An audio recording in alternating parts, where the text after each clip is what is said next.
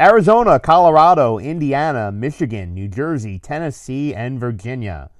WynnBET is now live in all these states, and the excitement of Wynn Las Vegas has finally landed in online sports betting and casino play. From boosted parlays to live in-game odds on every major sport, WynnBET gives you the tools to win. Sign up today for your risk-free $1,000 sports bet. Download the WynnBET app now or visit wynnbet.com to start winning. Blue Wire.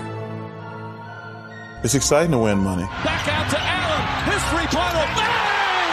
Tie game with 5 seconds remaining. Is there anything you don't gamble on?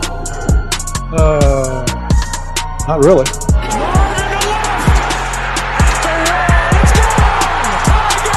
Gambling gods, fickle bunch. Oh yeah. So easily offended. Gambling's not your problem. You're just an idiot. And we welcome you into Full Slate, a Blue Wire gambling podcast. My name is Greg Frank. You can find me on gambling Twitter at _Greg. It is Championship Sunday in the National Football League, joined as always by my partner in crime, Alex Uplinger, at @full_slate_pod. He manages the podcast Twitter there. And also shoot him a follow at Alex_up7. You can follow me at G_Frank6 for plenty of my sports takes as well. As like I said, it is Championship Sunday in the National Football League. And Alex, before we get to the gambling and the point spreads and the totals and the props, let's just take a moment to acknowledge that I think the NFL here really got it right. Well, got it right might not be the right wording because this is just the four we ended up with. But I'll say lucked out that we have. I think they won, right? They didn't get it right because adding that 7th seed did absolutely nothing. I mean, Miami was competitive this year, but yeah, for the most part, the 7 seeds have been a waste of time, and it essentially has been. They ended up getting the best of the best. Yes, and I think one of my buddies put it well in that we have probably the best team all year in each conference in Philly and Kansas City. And then you have the hottest current teams in each conference in San Francisco and Cincinnati. And that's the 4 that you have left. You got to be happy with that if you're the National Football League. Yeah, I think that's a great way to put it. I mean, you got the Niners riding a 12-game win streak, a streak in which they're 10-2 against the spread. I mean, it doesn't get hotter than that. And then you have the Bengals, which are on some absolutely absurd. I don't think they've lost ATS since that run. Sunday night game in Cleveland, right? And they're 21-5 against the spread in their last 26 games. So that's spanning 2 seasons. And it's just outrageous. I mean, it's like tough to step in front of this Bengals wagon, which we've seen the past 2 seasons. Last thing I'll say, just kind of on a non-gambling front, and we haven't really talked about this, so I'm curious your thoughts. I am very happy that, like looking back on it, that we did not have the neutral site AFC Championship game, because I've long felt that conference championships belong, and honestly, I never even thought about it until the possibility of neutral site conference championship creeped in the AFC, but so I shouldn't say long felt, but ever since that possibility opened up, I thought to myself, no, conference championships belong at the high seed. This is what you play for all season. If you want the money-making neutral site Super Bowl, I get it, but allow the crowd to have their moment in the next biggest game of the season. And, I just think that home fields and environments are a part of what makes sports so much fun. And, I think it's one of the beauties of the other 3 major sports leagues is that that the postseasons are going to be played, at the higher seed, home field, home ice, home court advantage, whatever it is. As I said, there's an element of intimacy and bonding and, cultural chemistry that I like about having these big games at the higher seed. I hope they never go to neutral site conference championship games. and I'm happy it didn't happen. I completely agree. I think if it did happen, this would be a can of worms, and that they would be considering this every fucking year. And I couldn't agree more. I think that having that home advantage, we always say, over the years we've been saying how much it doesn't matter anymore in terms of regular season. But I think come the playoffs, it matters so much. I mean, in football for sure, but like you were saying, in other sports, I mean, in baseball and hockey especially, I mean, it's absolutely massive. I think hockey strategically changes the game because the home team gets the last line change. Right. The shifting is actually like you can match up better if you're at home. Yeah, so it actually is a strategic difference. And then baseball, I've been to many of playoff games, and it's a huge lift for the teams. And I just think if this was a neutral site, then, in years to come, they would be arguing for this. This would have made a change in the NFL. No, that was what I was worried about. I'm so glad we've tried it. Like, that was it worked well, right? It was nice for both fans to have a vacation, a neutral site, and no, I completely disagree. Right. Well, that's the concern, right? Would be like, obviously Atlanta was the rumored site here for the Bills-Chiefs conference title if it happened in the AFC. So you would have had, like you said, like, Buffalo and Kansas City, like reasons for their fans to travel to a warm climate in this winter. And also, hey, if you live in Atlanta, you want to watch some real football? Here you go. Right. Like, come on out. Yeah. So you get that kind of fan base involved and, in a stadium that holds just as money, like it didn't. But knowing the NFL, knowing the NFL, they'll probably pursue this again, regardless of the circumstance. Yeah, and it's fucked up to think that obviously the only reason this thought becomes, enters somebody's mind is because of the Damar Hamlin situation, but that's where we're at, and I think that, like you said, now at least the seed is planted, and you're right. Maybe in due time there will be a, experiment or, a permanent change made. But at least for now, here's the way I'll put it. I like to think safe. The thought got further away from Roger Goodell's mind, and that's a good thing. Yeah, thankfully. Yeah. All right, without further ado, let's jump into the conference championship games beginning in Philadelphia, where it'll be the New York Giants. Not quite. Don't have to worry about them anymore. The San Francisco 49ers, the baseball team's called the Giants in San Francisco, but the 49ers travel to South Philadelphia to take on the Eagles. And this number has basically hovered at Philly -2 and the hook all week long. A total in this game sitting at 46.5.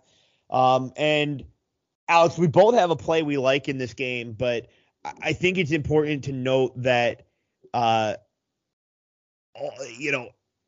it's on the total, but sidewise, we are hearing the same stuff from a lot of the networks all week in that it's Brock Purdy. He's played in controlled home environments, basically all of his starts, save for the Thursday night game in Seattle, which the 49ers won comfortably.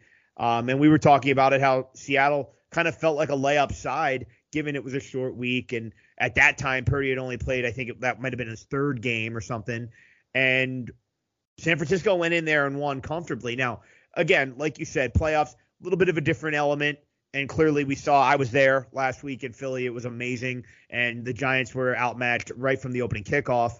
And, we've seen this Philadelphia home field advantage against Minnesota in the NFC Championship game 5 years ago really just gobble up Case Keenum and the Vikings after they got up 7-0, 38 unanswered for the Eagles to win that game.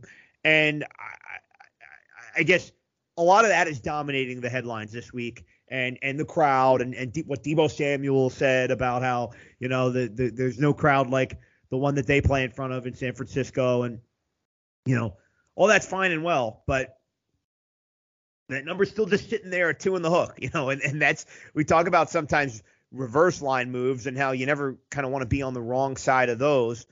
This line's not moving, meaning we're not seeing it go closer to pick, but I almost feel like the fact that it's not moving is keeping me off it because, again, the Eagles just feel like such an obvious side here, given all that Purdy talk about him having to go on the road into Philadelphia. And the Eagles are the healthier team here. I mean, Avonte Maddox was the only key injury that did not play against the Giants, and it seems like he's in line to return for Philly in the slot, which would be important to probably cover George Kittle. And, they got Lane Johnson back. Jalen Hurts looked good last week from a health perspective. So Philly definitely the healthier team, and we saw this week.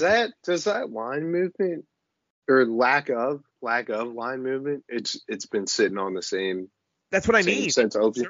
Does that kind of keep you off the side? It absolutely does, because not only do we have the Purdy element that I mentioned, but I talked about the Eagles' health, and then what do we hear this week? Oh, Christian McCaffrey and Deebo Samuel and Elijah Mitchell having problems getting on the practice field.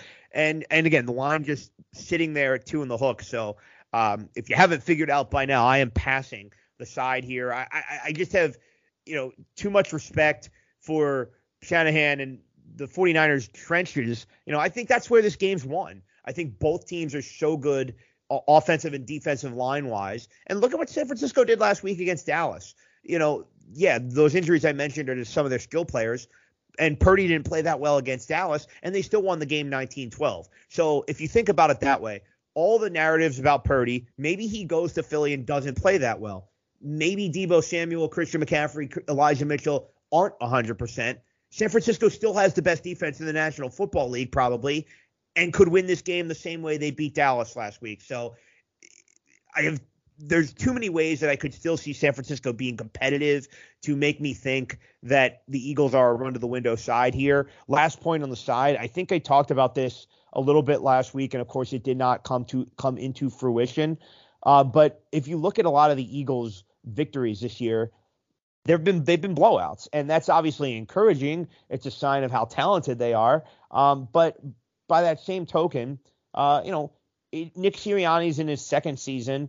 And I do think in a late close game, you have to give the coaching advantage to San Francisco. We've seen Kyle Shanahan now. This is his third NFC championship in 4 years, excuse me. So I think that's an edge to San Francisco. And of course, the line indicating the game is going to be close. So a lot of the things on the field, health-wise, environment-wise, point to Philly.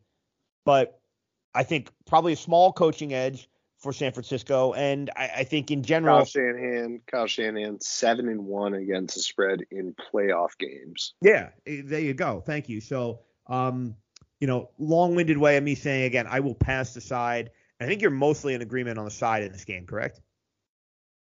Yeah, I am. I strongly lean the Eagles, but I haven't quite gotten there. I think what puts me towards the Eagles is just they're number 1 in DVOA against the pass. This is the best secondary in the NFL. And I'm just waiting for that Brock Purdy blow-up game. But I've also been waiting that since that Seattle game that we faded him in and unsuccessfully did. I've been waiting that for a while.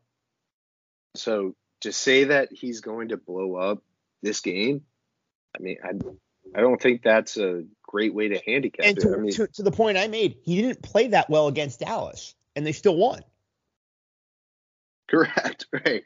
I mean, he didn't have any passes that were necessarily turnover worthy. I saw there's a PFF grade of turnover worthy plays, and that one, should be interception in the red zone wasn't quite there because it was tipped. The ball that Diggs dropped.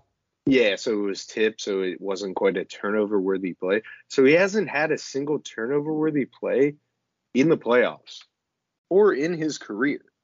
So I'm waiting for that to happen, and I don't think you can just fade a guy just waiting for that to happen because, we've been waiting for that for about a month now, and it hasn't quite occurred. I think that Shanahan is one of the best coaches in the NFL. I think there's a slight mismatch there. I'm not throwing any shade at Sirianni. I think he's a very solid coach. I think Shanahan is significantly better, but I just think that Shanahan is going to get him into the perfect spots. I mean, they're going to run the ball a ton, which is why I think we both like the under. Yeah, and that's where we'll go in this game with the under.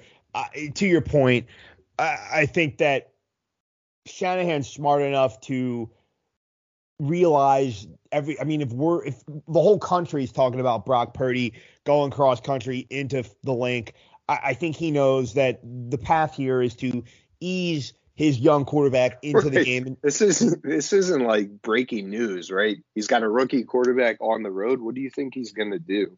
You think he's going to let him throw the ball 20, 30 times? No. Yeah, and so, of course, again, we'll see, because it's funny, I mentioned the 3 injuries, all of them ball carriers, because we see Debo in the backfield a good amount with CMC and Elijah Mitchell. So we'll see how healthy those guys are come Sunday. But I have to think that that's a big point of emphasis for San Francisco early on, is to ease Brock Purdy into the game. And by the second quarter, hopefully for their sake, they're thinking, well, okay, he's relaxed now, and the jitters are maybe out of his system.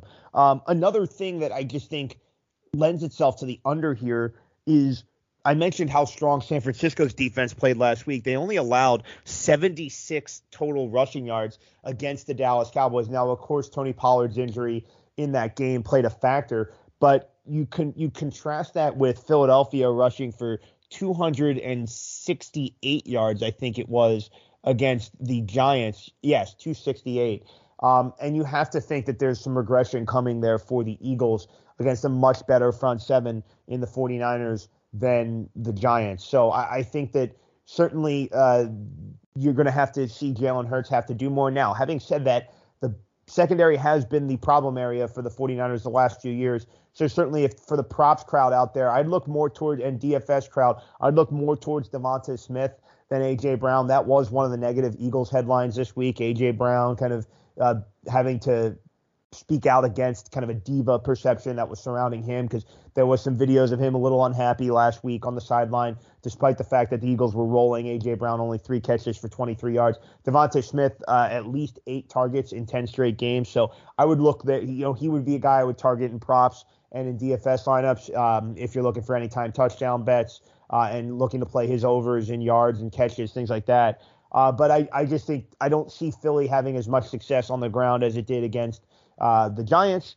And, also we saw that Eagles defense gobble up Daniel Jones for 5 more sacks last week. So both defenses are very good. Both defensive coordinators for both of these teams, DeMeco Ryans and Jonathan Gannon, are head coaching candidates. So that's really where we're looking here, is when you couple the fact with just very strong defensive personnel on both sides, regression likely for the Eagles in terms of their yardage output on the ground, and an obvious desire for San Francisco to slow the game down anyway in a hostile environment. 46.5 seems high. I honestly, if you're an old school, if you like Big Ten football, I think this is the game for you. I realize there's a lot of good skill talent in this game, so I want to acknowledge that before just saying, like, I think this comes down to who wins in the trenches. And, Nick Bosa, Hassan Reddick, Lane Johnson, Jordan Mailata, Mike McGlinchey, Trent Williams. Like, those are the guys that are probably going to decide this game. Charles Omenihu, it looks like he's going to play. He got arrested earlier in the week for San Francisco, an edge defender for the 49ers. So I think those are the guys that decide this one. And all of that makes me think under, shorter game, fewer possessions, slow things down. I think the final something like 20-17. I just don't know who has the 20. So I'll go under 46.5. Yeah, I'm completely with you. I actually strongly lean the Eagles. I think that their skill and defense are going to win out overall. I just think that they're going to be able to win the game and cover. I saw an interesting trend. It was since 1980, the outright winner of the championship games are 17, 11, and 1 against the spread.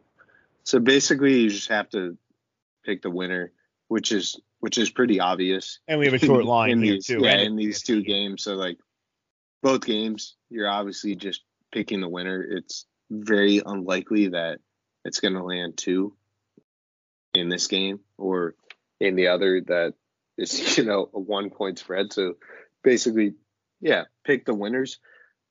I strongly lean the Eagles, but yeah, my favorite play is on the under as well. I completely agree. I think this game is won in the trenches. I'm a little concerned with McCaffrey and Elijah Mitchell both not practicing today. Yeah. They're obviously going to both play. I think that might lean more towards the under in terms of them just being more run attack than those guys out of the backfield. Elijah Mitchell is very run heavy. Christian McCaffrey can do everything, but watching that game last week, McCaffrey was definitely a little gimpy. You didn't quite see him being himself. So I don't see that in this game as well. And then just I think the Niners rushing defense is going to slow down the Eagles. I'm wondering, like, Jalen Hurts. I was looking at this Jalen Hurts under rushing yards. I kind of like that. I'd like the Eagles receivers more. Are you saying you think like D'Amico's going to spy him a lot? Yeah, exactly. I think this number is a bit too high. I think I saw 40-some. It feels a bit high. I think the Eagles receivers over yards are a better target than their running game. Yeah, I definitely love the under, lean the Eagles. All right, well, let's go from the current version of the Eagles to their former head coach, as Andy Reid and the Kansas City Chiefs host the Cincinnati Bengals in a rematch of last year's AFC Championship game. And right now, point spread sitting at Kansas City, a 1-point favorite, a total of 48. So very similar point spreads and totals. Alex alluded to the point spreads in this game, both being inside that key of 3. Totals very similar as well. 48, the total in the AFC game. And Alex, we talked about it before we went on. This is another, for as much as we don't like the side in the AFC game, despite leans to the Eagles, I think I hate the side that much more in this AFC game because, and for proof of that, just look at what happened on Wednesday. As we record late on a Thursday night, you listen probably on a Friday, but look at what happened to this point spread on Wednesday when we got the teams back at practice for the first time this week. And Patrick Mahomes goes to the podium and, he's walking. And, he's going to play. And, the Chiefs are listing him as a full participant despite having a high ankle sprain that's usually a multi-week injury. 3 days later, and the first day of practice, he's going to be a full participant in practice. And the next thing you know, Cincinnati flips from a short favorite in the game to a short dog. And I think that maybe is a sign that, well, the odds makers don't like.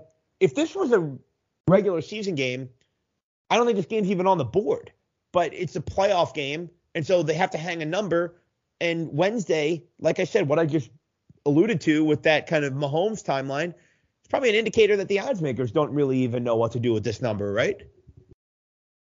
No, I completely agree, and I think it's so funny how closely these things are tracked, where you have a video of him just walking and it completely flips the line. I mean, it's insane how much these things factor into this to the spread. Yeah, and I think now let's also add that while I think we all admit he's going to be at less than 100%, we don't want to run to the window with Cincinnati because we're in that point spread area where Mahomes is just lethal when he's a favorite of less than 3 or a dog. I think he's like a 60% cover rate. So it's obviously a tricky side to pick because what if he comes out and they pass protect well and, it's an ankle sprain, meaning like he should be able to throw the ball, and if he's nicely protected and the lack of mobility doesn't factor in a ton, then yeah, Kansas City could win the game. And don't you think that the Then Mahomes, like half his game is predicated on him moving the pocket and getting outside and getting guys open. Yeah, but It's not that's necessarily true. running, but just moving the pocket. That's true, but I also think that Andy Reid and Eric Bieniemy are smart enough to come up with a game plan to cater around what he can and cannot do on Sunday. No, I think the Bengals are running up against, two of the best minds in football offensively. So obviously with a player, banged up a little, they're going to be making the best play calls they can for him. We're just running up in terms of trends, just like the Bengals are one of the hottest teams against the spread. And then you have, Mahomes as a short favorite is an absolute lock. The other thing I want to say, by the way, and this is just a football point as much as it is a gambling point, although I think it's important to note, while we just sung the praises of the Kansas City offensive staff, Lou Anarumo, the defensive coordinator for the Bengals, got some love from Louis Riddick this week on Twitter as maybe a sleepy head coaching candidate. We've only seen one job filled, and there's only 5 open this year. Frank Reich hired today by Carolina. And certainly I mentioned Jonathan Gannon and D'Amico Ryans in the NFC game. Shane Steichen, Eagles offensive coordinator, seems to be a candidate for some jobs. Is it wild that I haven't heard this guy's name that's like once? That's the point I wanted to get at to. All. We haven't heard his name even come up because I feel like it's very public who's interviewing who now. And you see these teams tweet out, we have completed an interview with such and such candidate. And we have not heard Anarumo's name even mentioned. And part of me wonders if maybe there were requests put in and he did not want to interview until the Bengals season was over.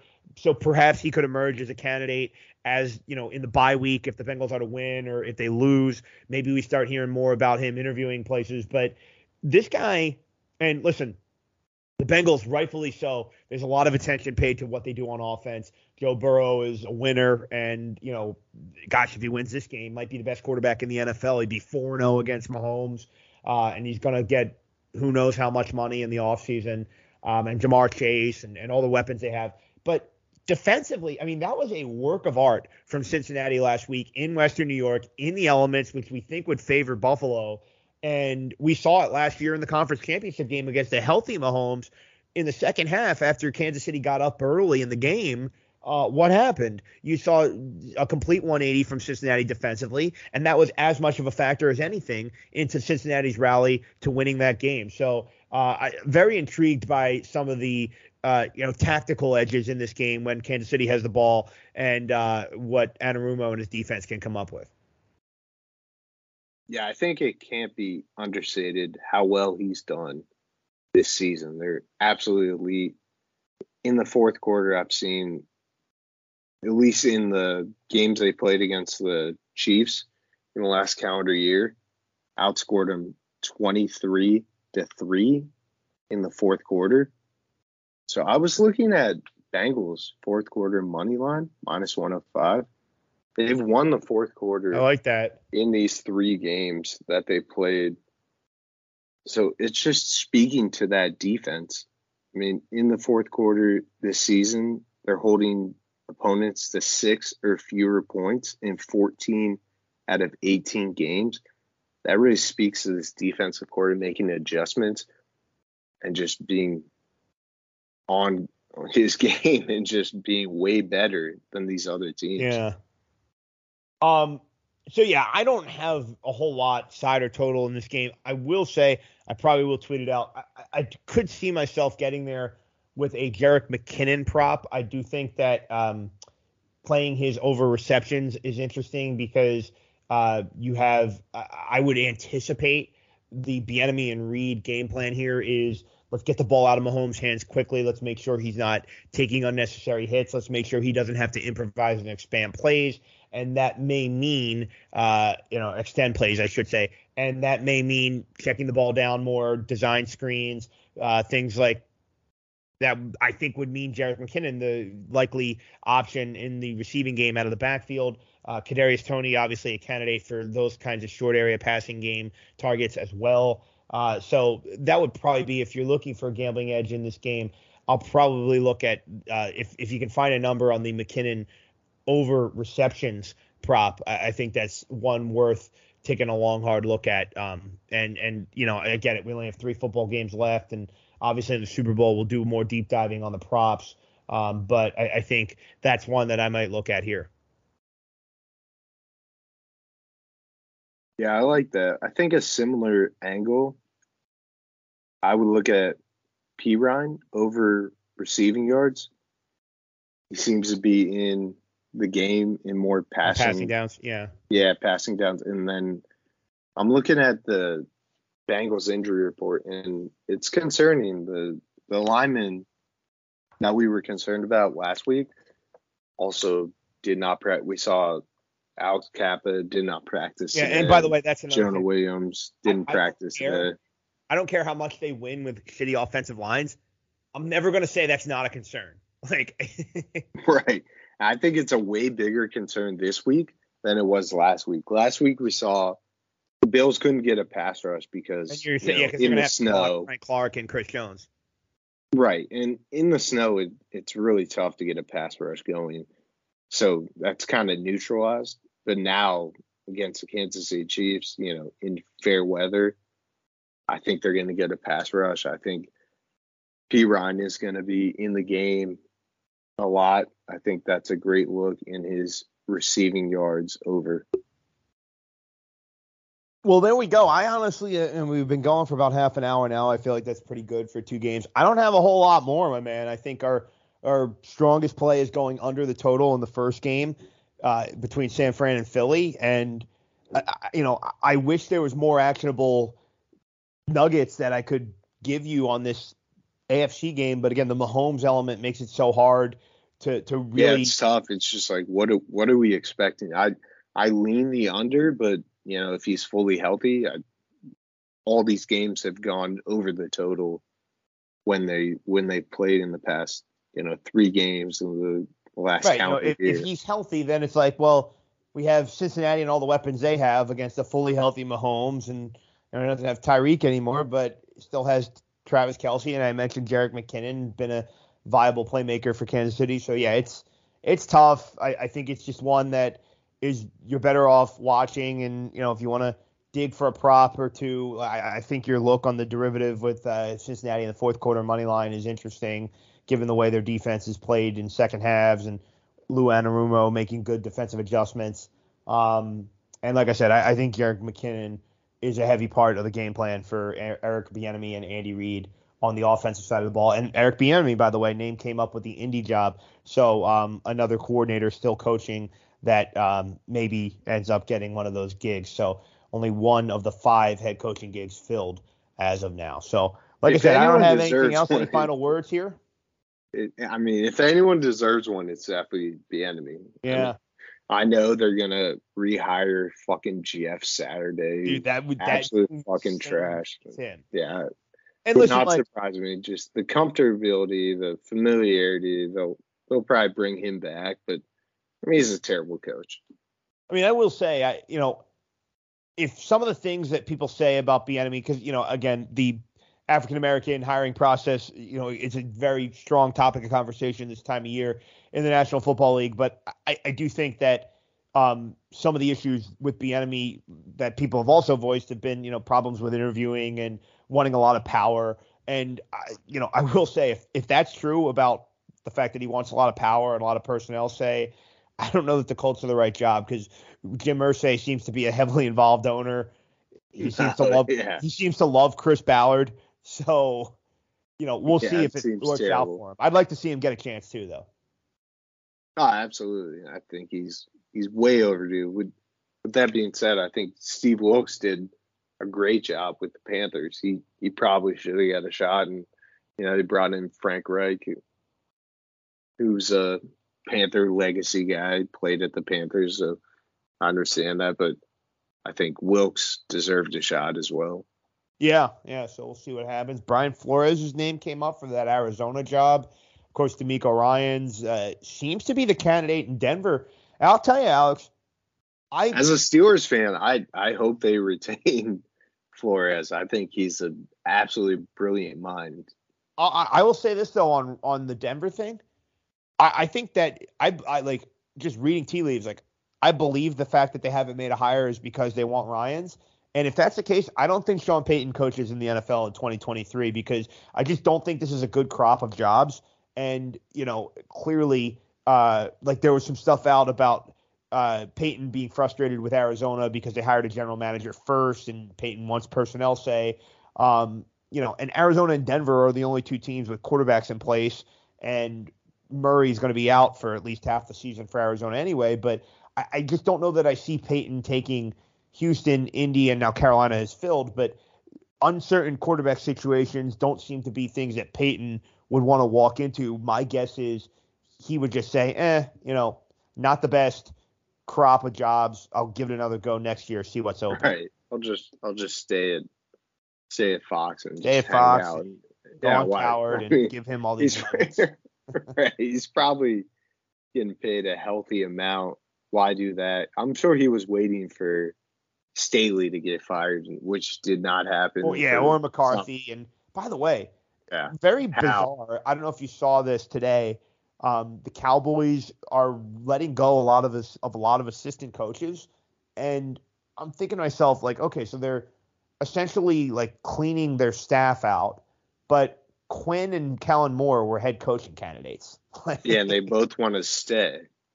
Right, those guys want to stay, but my point is, like, those guys are like courted by other teams to be head coaches, and the coaches under them, the Cowboys are like, nah, we don't want that. Yeah, right. We don't like them, but we like you. Yeah. It feels like one of those things where, and we see this with a lot of sports teams, for years, Alex Ovechkin and the Caps couldn't get over the hump, and now it's kind of the Toronto Maple Leafs that everybody makes fun of in hockey, and of course the Red Sox and the Cubs all those years not being able to win the World Series.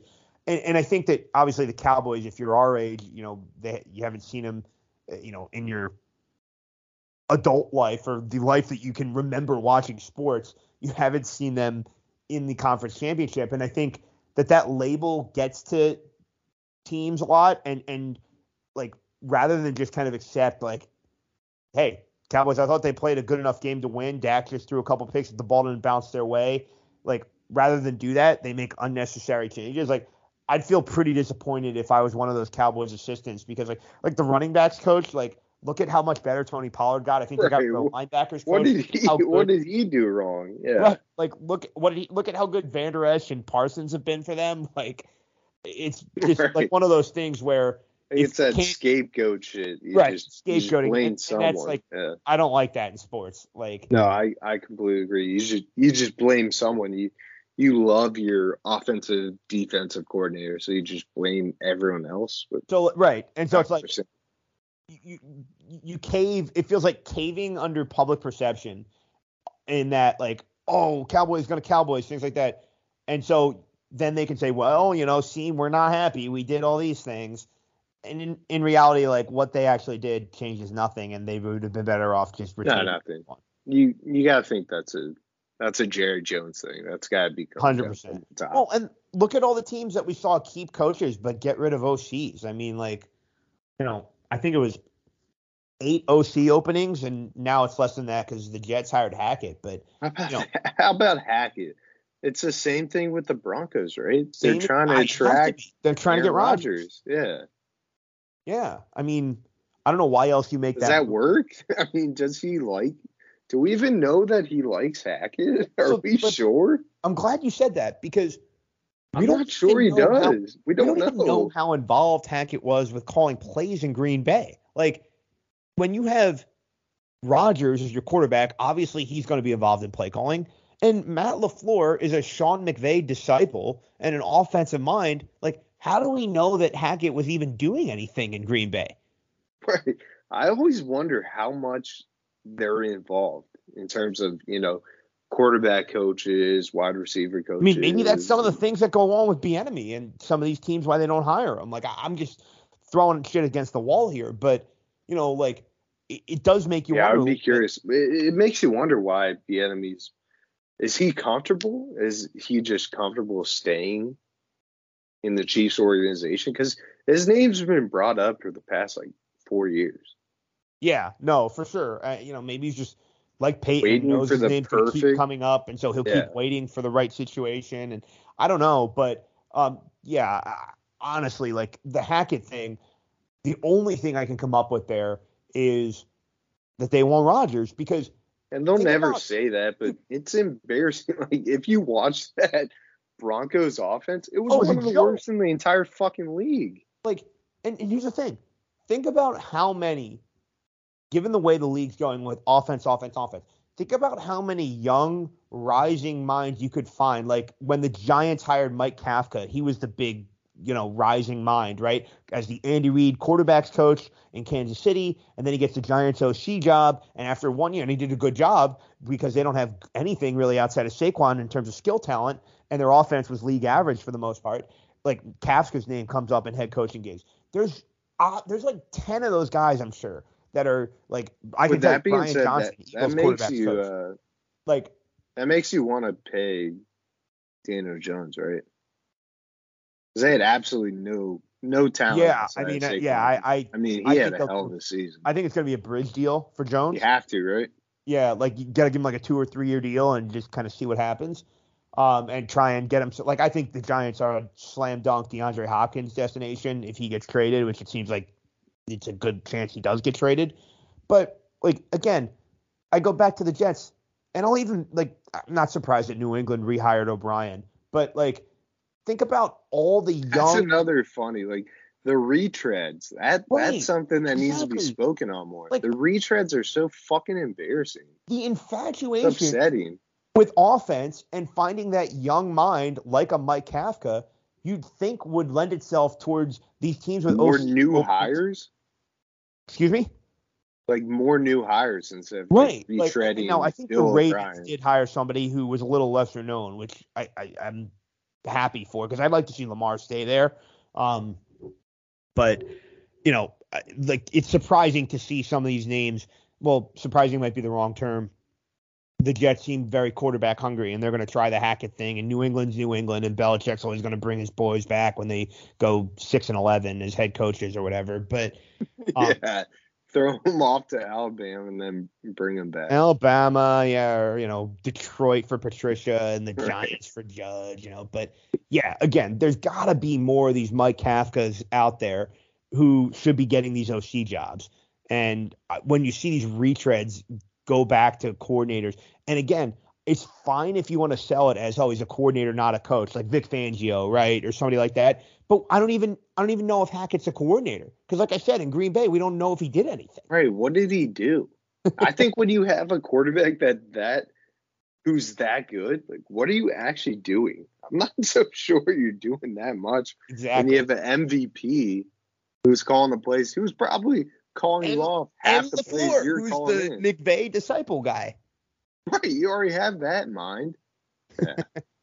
So, all right, man, good stuff. Little NFL coaching talk on the way out to get you to almost 45 minutes. He's Alex Uplinger at Alex_up7 at @full_slate_pod.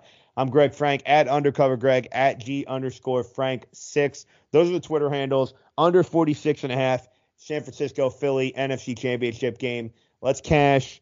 Unfortunately, we're only down to one game left after Sunday. Alex, let's have some fun. Go Birds. I'll be obviously very inebriated probably by the end of the game and hopefully celebrating a win. Fuck yeah. Go Birds. Go Birds. All right, buddy. I'll talk to you later. See you, buddy. This has been Full Slate, a Blue Wire gambling podcast. Everybody enjoy Championship Sunday. And, of course, please play responsibly.